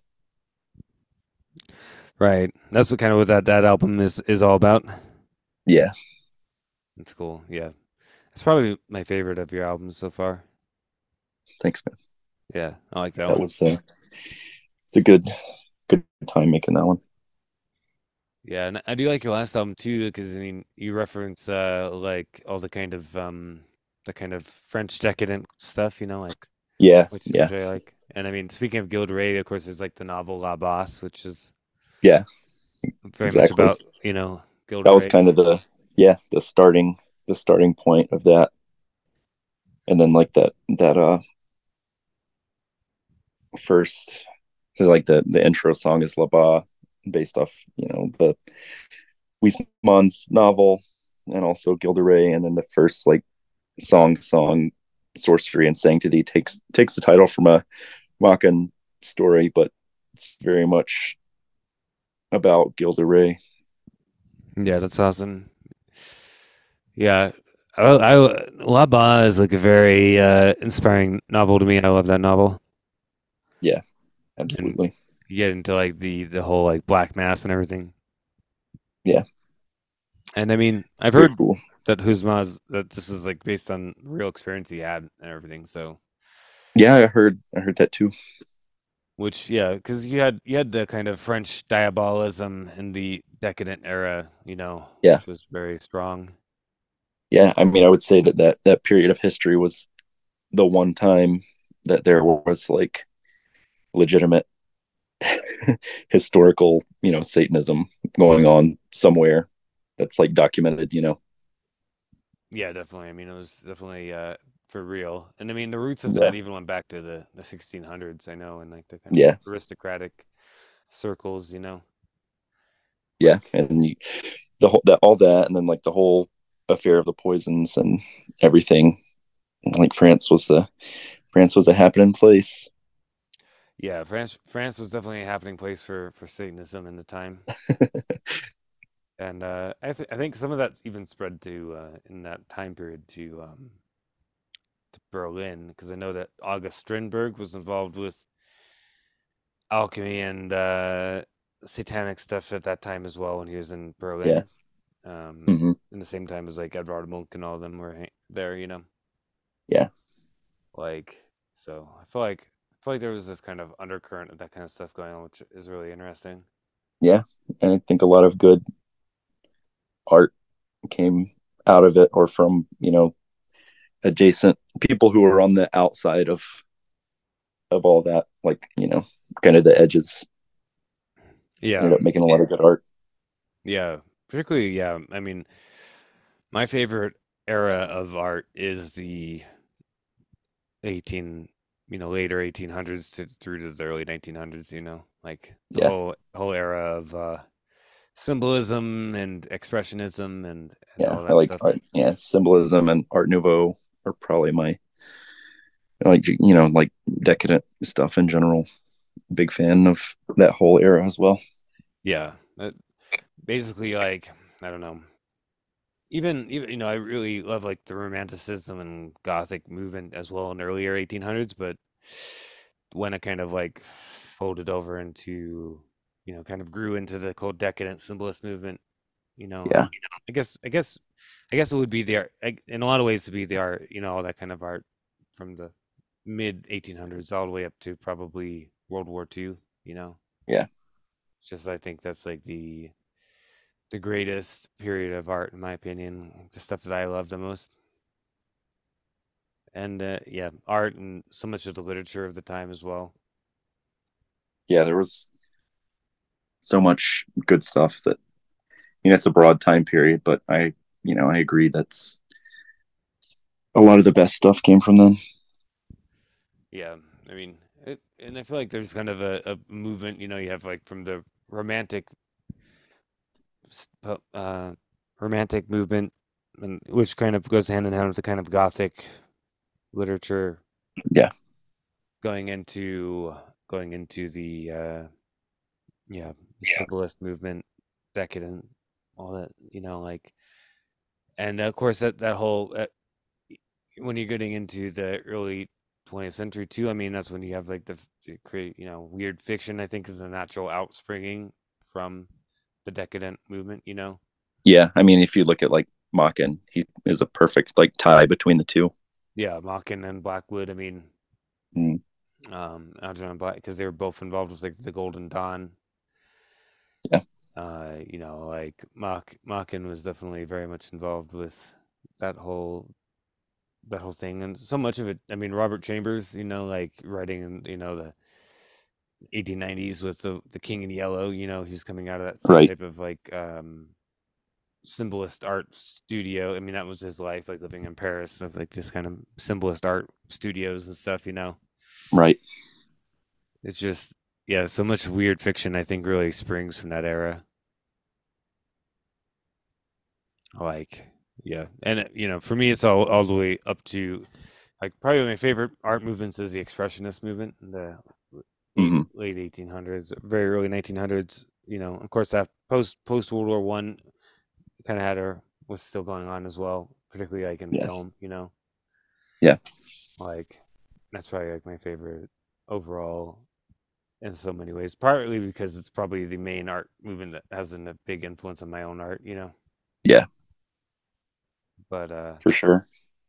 yeah, but I've always been really obsessed with like symbolism and I don't know. For me, like this might sound obviously for I don't think it's too weird. I think some other people probably feel this way, but I've always felt like you have this kind of movement at that time, and then 100 years later, late 80s, early 90s, you have a similar type of movement which arises within, like particularly with metal, with like black metal and a lot of the doom metal and stuff, from Europe. Like so much of that has the same type of feeling as like that older art. You know what I mean? Yeah, I could see that. Like I feel like there's a direct kind of lineage of some sort between like so much of black metal and the type of energy of a lot of the kind of decadent art and the you know Yeah, it's just like really, I don't know. It's charged with a lot of energy. Feels like it's real, and at least early black metal also was not really made for a commercial audience so much. So it has that in common with that art as well. I feel like. yeah, and you have this similar type of use of like the symbol, in the language and the kind of diabolism of that era as well. And Yeah, yeah, there's definitely parallels. I know like a lot of people involved with black metal are also, very, very inspired by a lot of stuff like Baudelaire and yeah, blah blah and all that kind of stuff. You know what I mean? So there, that influence is there, and of course you can see it as well in doom metal, like with like My Dying Bride, for example, is like very much, yeah. has that same feeling. You know what I mean? Mhm. So I always felt like there was some type of. I find it interesting because yeah, kind of arrays like almost 100 years from each other in a way. Right. Like I don't know, but I feel like art, um, in terms of the visual art, I think like once you got into the post World War II era, like I don't know what happened to visual art, but it really Yeah. went down I a was shitter.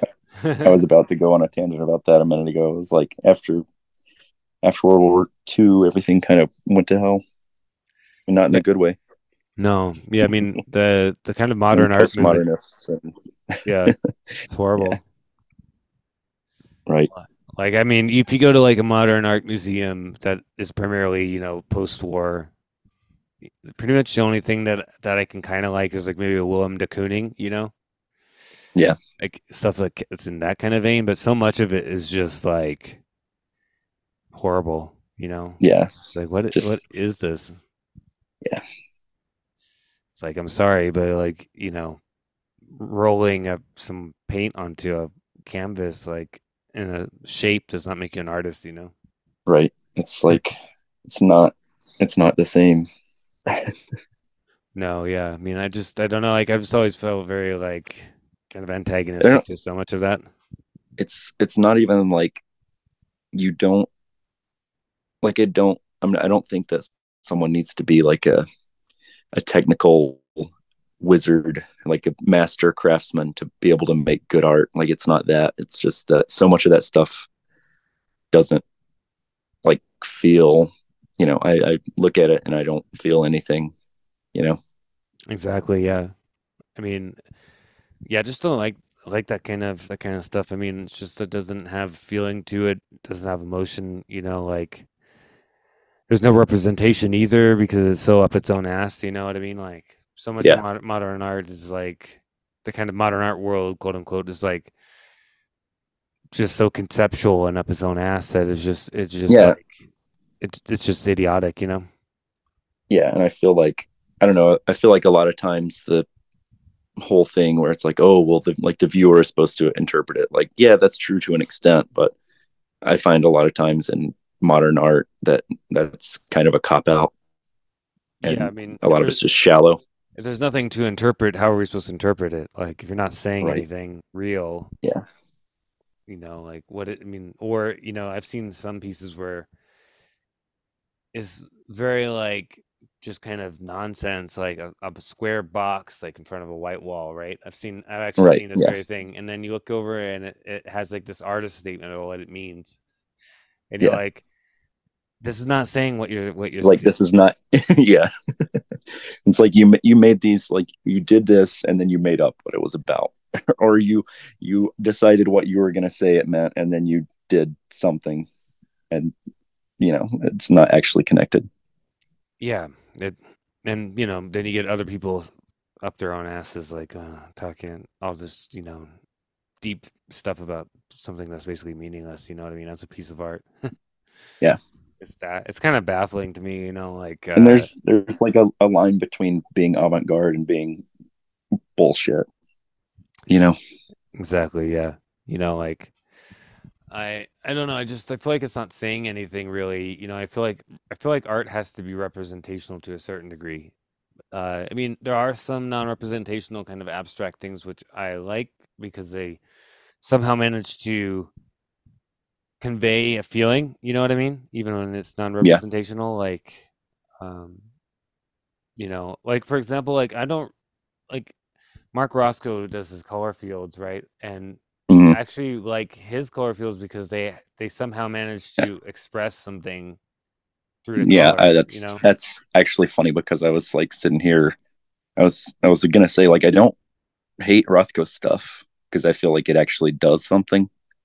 Yeah, like when you look at the piece that he did before he killed himself, like you feel the heaviness from it. You know what I mean? Like Hmm. there's something in his art that conveys some, but that's because he painted it. He painted with his own. He put like an emotion into the piece. Yeah, And I yeah. think that for me I is the think most important thing. you can, and you pick up on that, and you can also see someone who's doing a similar thing that it wasn't real for them, and you pick up on that too. Yeah, like because there's people who try to rip off Rothko and they do these color field paintings, and they obviously just use like a paint roller and painted like a square Right, on, and it's just like you're right. It's completely like missing the point. yeah, I'm gonna use a paint roller, and I'm gonna Google what different colors are supposed to represent psychologically, and then I'm gonna make this thing. Like that doesn't work, you know. Exactly, yeah. Because I think that something that a lot of people seem to miss with art, which I also think shows up in music too, is that the feeling that you like when I paint something, I feel like I'm like you're like giving life to something. Like you're creating this object that has like a feeling, an energy that you're expressing through it in some way, or it has this kind of life of its own. And I feel like Right. that's the thing with something like a Rothko is, even though yeah it's on surface kind of simple, the effect of it is because he painted it and put this energy into it. So now Yeah. it has this energy and this feeling, kind of like encoded within the painting itself, if that makes sense. And Right. Yeah, no, I totally get it. that's what I think, at least. And I think that but but ultimately, like, do I want to see anybody else like ripping off Mark Rothko? No, like he did his No, own thing, it's been done, and it's been done. Yeah, it's been done and it's done and it's good. We don't need any more Pollocks. We don't need any more Rothkos. No, I think kind of. what are you gonna say? I was gonna say, like, thinking in terms of music as well as visual art. A lot of times, it is about uh, channeling, I guess, in a way, Yeah, something exactly. Yeah. like your inspiration and like being faithful to that. And like anytime if I'm working on music or whatever, it feels like, usually the best songs are the ones that just come together really fast because it's like pure in a way. And a lot of times if it's, taking me a while to compose something, whether that's, music or visual art, if I find myself thinking about how people are going to react to it or respond to it, I'll like step away from it for a while because that shouldn't matter. Like it's more important to accurately convey the feeling that like inspired it than it is to like create a product, if that makes sense. And I feel like a lot of people miss that. No, I agree 100%. Yeah. Like you said, it is like a channeling for me as well. Like when I paint, for example, generally nine times that sometimes I have like a kind of image or concept in my head a little bit, Yeah. but a lot Right. of times I just kind of go for it, and Mm-hmm. see what comes out. And it's kind of like, let's see what my subconscious is going to tell me or something. You know what I mean? Like the Yeah. painting just kind of comes out. I try to turn off Right. that sensor, and just like get in tune with your body and just start like painting or drawing or whatever. That's generally Yeah. how I create art. Like, cause I just kind of turn off that sensor, and then as I'm going, it starts to shape itself into what it's going to Yeah. be. Yeah. And I feel like just being like training yourself to be able to do that and like convey what it is that was the initial impression or not, if you don't have a fully formed idea, just like to continuously channel that impression or idea or whatever faithfully, you know. Yeah, like, or like the kind of energy. Like a lot of times I'm kind of feeling something, like, a feeling, and that then I might have like a basic, kind of a germ of an idea or something, and you just go for it and let that feeling or energy that you're trying to communicate kind of translate itself into some symbol, that Yeah. that uh sometimes arises spontaneously, like, and that symbol very much speaks to whatever it is that you're channeling, you know what I mean? Yeah, for sure. Like, I don't know, I feel like so much. I feel like art that I prefer generally is more symbolic in that sense. It has these types of images and feelings. You know what I mean? Yeah. Like, I don't know. Like, I personally feel like the best like art nowadays primarily is being done by people who do art for like metal covers and stuff. So Yeah, much. there's a lot of good stuff So like that's there's coming so out. yeah, I feel like there's so many great artists like involved with, who are often are being involved with like making art for bands and stuff even, it's kind of crazy. Hmm. Yeah, for sure. Like compared to like the modern art world, you know what I mean? Where you Right. still have the same bands, same artists doing like the same bullshit they've been doing for like 40 years. Right. It's like everything is postmodern.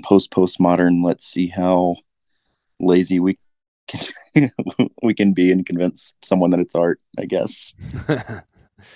Yeah, I just don't get it, dude. I just have a hard time, like, it just baffles me, like, how people accept that bullshit, Yeah.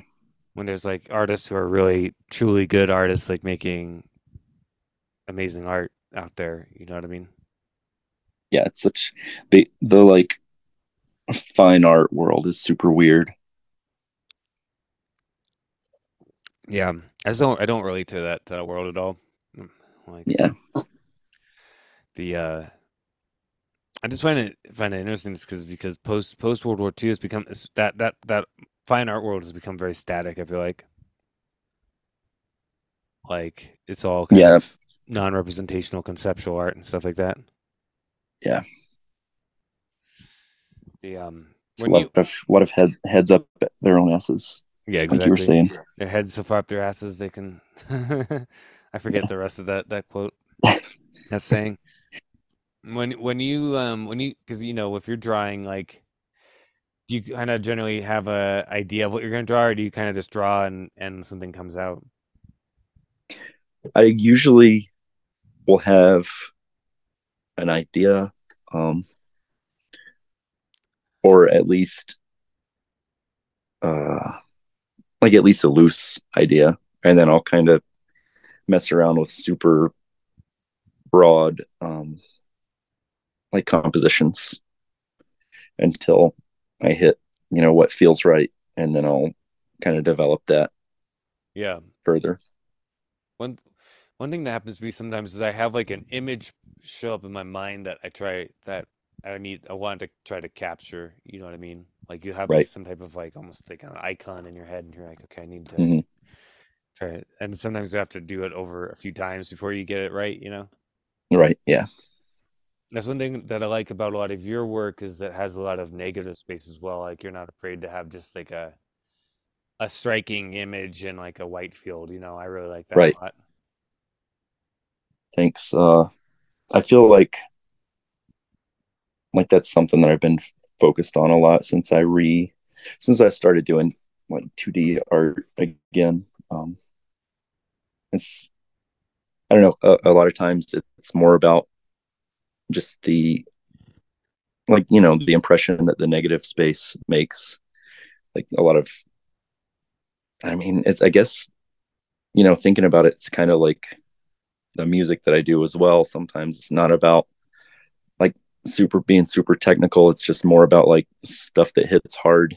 And sometimes just like something simple with these contrasting black and white spaces hits a lot harder and like leaves more of an impression than something that's like hyper detailed, which I enjoy some of that stuff too. I like Harry Clark's work a lot. um but yeah, my stuff is definitely inspired by like Aubrey Beardsley, the older Japanese woodblock art that inspired a lot of those Art Nouveau guys to begin with. And it seems like a lot of newer Japanese artists are going back to those guys and interpreting it back into their styles and stuff. Yeah. Yeah, your work kind of reminds me too of like some of the expressionist woodcuts and stuff like that as well, like Right.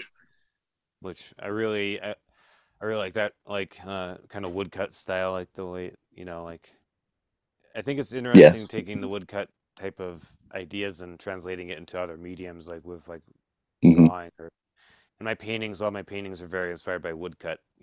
Right. Yeah, that stuff's really powerful. Yeah, I kind of brought in those like strong woodcut type of lines but with oil painting, Hmm. like Yeah. which I don't know, I really like that type of style. I've always been very attracted to that. And I like the simplicity of like just one thing I always really liked even about a lot of Art Nouveau is that it has a very striking central image, but then sometimes maybe you'll have like these kind of borders around it that have a lot of Yeah. decoration. But Hmm. you have this like really striking central image of us. I really like that kind of design. Yeah. Same. Like very like um I don't know. It almost is almost like a poster in a way, you know? Hmm. Like the do you do is there do you do like pen and ink, or is it like, I mean, like some of your stuff almost looks like doing like dip pen, but I don't know if Right. are you just doing I like regular pens? so what I have been doing is kind of like outlining stuff with fine liners and then doing a lot of the bigger spaces with brush pens. Okay, yeah, brush pens. Yeah. Yeah, that kind of really gives it that look of like you're doing uh like actual like with the, Yeah, it's kind of like the like a dip pen aesthetic or whatever. yeah, exactly. Yeah. Which is a lot of fun to experiment with. I've done a lot of dip pen stuff in the past, Hmm. or Yeah. stuff like that I really enjoy. I enjoy doing calligraphy and stuff as well. At some point I'll probably work a little bit more of that into some of the art that I've been doing. But That'd be cool, yeah. It's funny, like I used to do calligraphy when I was a kid, and I got pretty good at doing yeah. calligraphy, but the irony is that like I'm not good at it now as an adult, and like my Hmm. own handwriting is like pretty horrible. So people would be like, as like for some reason I was doing the calligraphy with the calligraphy pen, I could do it really good, but like you Yeah. know what I mean? Like I tried to Yeah. do like chalk, posters for my old job, like Yeah. and it'd just be horrible. Like I couldn't like get the stuff right. But they're like, I was like, I used to do calligraphy, but I just can't do it this way. It has to be, I guess I have to have a calligraphy pen and Right. doing on Yeah, paper. You know what I mean? for sure. I always thought it'd be cool to like at some point do like how Danzig did those lyric books, like the lyrics to the left hand one and two, Yeah, I where have like the first one of those. each one has like an illustration and then the lyrics or whatever. I thought it would be cool, eventually to do something like that for All Hell, whether it was, just for one album or just, pick a bunch of songs and do like an illustration for each one and then maybe do like the lyrics and calligraphy on the opposite page or whatever. That would Be, be really cool. Yeah, be cool.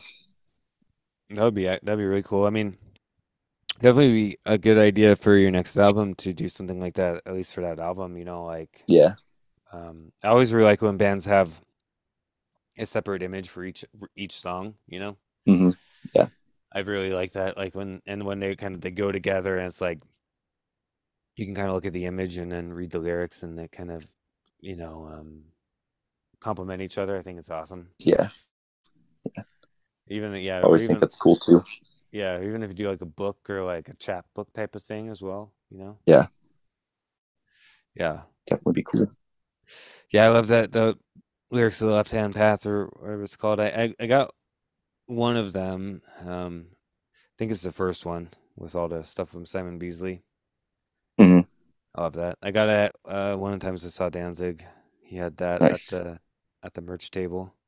Yeah. I think that's how I got mine too. The yeah, that was when I saw him with uh it was like there was a tour when he was like doing the set with Doyle at the end with the Misfits stuff, and Right. it was like Yeah. and for like the 25th anniversary or whatever for Danzig 1. Yeah. But that show was cool, but the only problem was that all the punk people showed up who'd never go to Mm. Danzig shows, because they wanted to see the Misfits Yeah. set. Yeah. And it was just like there's too many people there, and they were all like pogoing and just being Acting annoying. silly. Actually, Yeah. I saw so many fights that night, like with punk people getting fights with the metal guys and stuff. Yeah. It's crazy. Yeah, I had to go up to the balcony at a certain point because I just couldn't handle because it was too chaotic. Right. I was like, this sucks because yeah. Well, no, luckily the next time he came, he went to a bigger venue, but it was that Yeah. That's good. was I think when Danzig started getting more popular again. Hmm. But Did you catch the Sless tour that he did? the one with Necrofire, no, that fortunately I missed that one. That was the oh, you mean like that Uh, was the last time he the, came to Denver was last year I with gotcha. yeah. Yeah. He did Uh, that one, and then I guess he did the one recently with Midnight and Behemoth. Yeah, you went to that, right? Yeah, Yeah, it he didn't was he didn't come anywhere pretty near good. here, so That sucks. Yeah, I have to go to like Atlanta, which is about 4 hours away.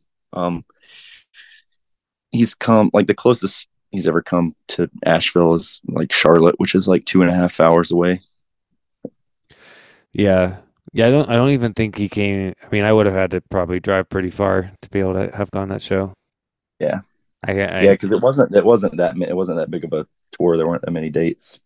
No, I probably would have had to gone down to Texas or something. I just wasn't really Yeah, feasible for me to travel yeah, down, which was unfortunate because I really wanted to see that show and like yeah, I would have had to travel somewhere. I just didn't have money to go fly to yeah. somewhere, Makes sense. But I'm hoping that he at least because I did miss him the last time he came to Denver with Necrofire, Yeah, which is unfortunate. But because that's the only time I've missed him in 20 years. right. But I'm hoping he at least doesn't, hoping he comes here at least one more time. I think he'll do some one offs at least, like here and there. He always says he's like done touring, but I don't know. I don't think he is. I mean, he said that like He's 10 years ago, yeah, he's done until the next time. I don't know. Yeah. I think he likes it, but he can, he I only can do it so often. Yeah, I think he was gonna can probably do more of this kind of like I'll do 5 dates in a year, Yeah, that kind of stuff, yeah, I'm sure that he'll keep doing that. yeah. But Hopefully. yeah. And I haven't actually seen the Reform Misfits yet either. Oh yeah. Yeah, because I've, they did come here, but I don't know why. I don't remember why I didn't end up going. There's some. It's like very very foggy in my memory of why I wasn't able to go. But the right. yeah, kind of wish I had gone to that. But I do kind of comfort myself in the fact that I have seen Danzig play a ton of Misfit songs because almost every time I've seen Yeah. him, he's played Misfit songs. Yeah. Because I mean, the first time I Yeah. saw him, Doyle it was with Gorgeous Frankenstein. So the very first time I saw him, Doyle came out and they played Misfit songs at the end of the show. So Right. and I That's think that cool. was the first tour that he actually did that. So yeah, so I was like, so I've seen him do that multiple times. So it Yeah. wasn't too It's too almost far the up, same. but yeah, I mean, yeah, it's just basically just missing Jerry. It's the only one. Yeah. But you went and saw that tour too, didn't you? The Misfits. Yeah. I saw him the second reunion show they did in Chicago in like 2016. I saw that one, and then I saw him recently on that tour that they did when they played in Tampa. Because All Hell actually had a show in Georgia the night before, and I hadn't even like I thought about going, but I'd kind of written it off in my mind, and then it just so worked out that we were like, or we're like halfway to Florida. So me and my brother, who was driving for All Hell, we decided to just go down there, and yeah, it was like it worked out really well too because like the day of they dropped the price of pit tickets, so we were That's able to good. go like for not very much at all and get like basically right up front. Hell It was yeah. a lot less, like it was still very big, but it was a lot less crowded than when I saw them in 2016 because that was Riot Fest and that was like 80,000 people. And Yeah, this one was like a regular like stadium show or whatever, which is still a lot, but it was way less like just packed and violent. yeah, definitely. I'm sure it's a lot nicer to see them at like Yeah, at a venue like that, Road and Riot Fest. yeah, absolutely. Yeah, yeah. I'm really hoping that it comes, like, so I can rectify the fact I missed him last time.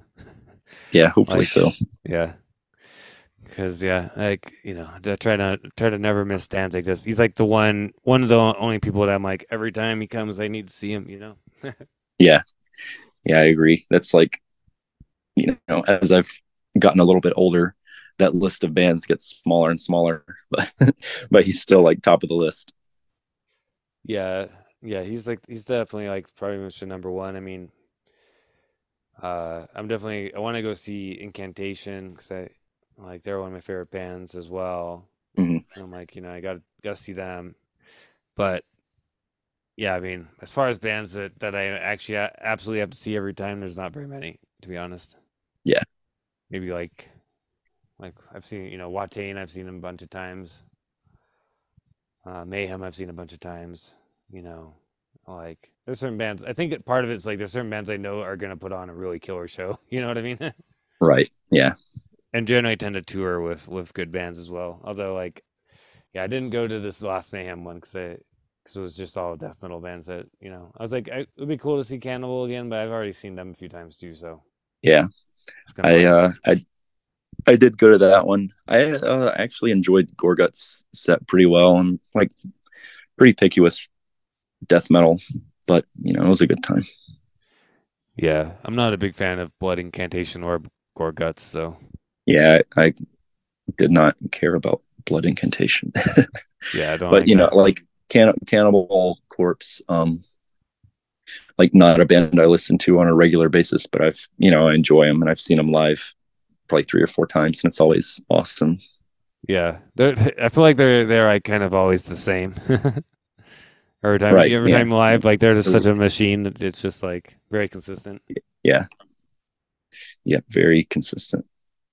which is I mean that's a good thing, right? You know. Yeah. Although, yeah, I do like a little bit of chaos in my live shows, but sometimes, but they're just like so fucking. They're like It's a machine. a machine. Yeah, they just fucking roll you over. But yeah, I don't know. I mean, Behemoth used to be one of those bands back in the day, but not really anymore because I haven't really liked Behemoth's and new stuff in a while. Right. But I mean, if I have a chance to see them, I'll see them because they put on a good show. But Yeah. Like their stuff can be hit or miss, but it's like consistently a good show. Like I enjoy the spectacle. yeah, I mean, I haven't been a big fan of theirs since the Satanist, but Hmm. you know, seeing them for that album Right. and stuff was cool. Yeah. That was that's definitely my favorite album of theirs, I would say. Yeah, Like it's that my one and the one before, Satanist and Evangelion, really yeah good. those two and the Apostasy. That's like my three favorite Hmm. from them. Yeah, Yeah, but good, yeah, good Nurgle era. kind of lost the like where you're like, oh, I don't need to see them every time. He kind of lost that a little while ago because he started getting on my nerves. Like, Yeah, I think he gets on a lot of people's nerves. so it's kind of like I'm good. If I see him, I see him, but I'm not gonna like go out of my way to see Behemoth anymore. Right. Yeah, It's always so fun to watch their drummer, Inferno. yeah, He's a Inferno's great killer. drummer. Have you heard his project Terrestrial Hospice? I haven't. It's a project that he does with I forget the guy's name, the guy from Thunderbolt, and it's really good. Like Yeah, I'll have to check it out. it's real like classic misanthropic black metal stuff, kind of Oh, sick. in the craft vein, I guess. Oh, cool. So it's really good, and you see that Inferno still has his feet like firmly planted in black metal. You know what I mean? Yeah, yeah, It's for really sure. cool. But yeah, man, it's been great talking to you again. Yeah, for sure, dude. We'll have to do it again before too long. Definitely, yeah. I always definitely enjoy talking to you and seeing what you're going to come up with all hell and everything. And Yeah, likewise. Always working on new stuff. So hell yeah, yeah. So we'll definitely do this again soon.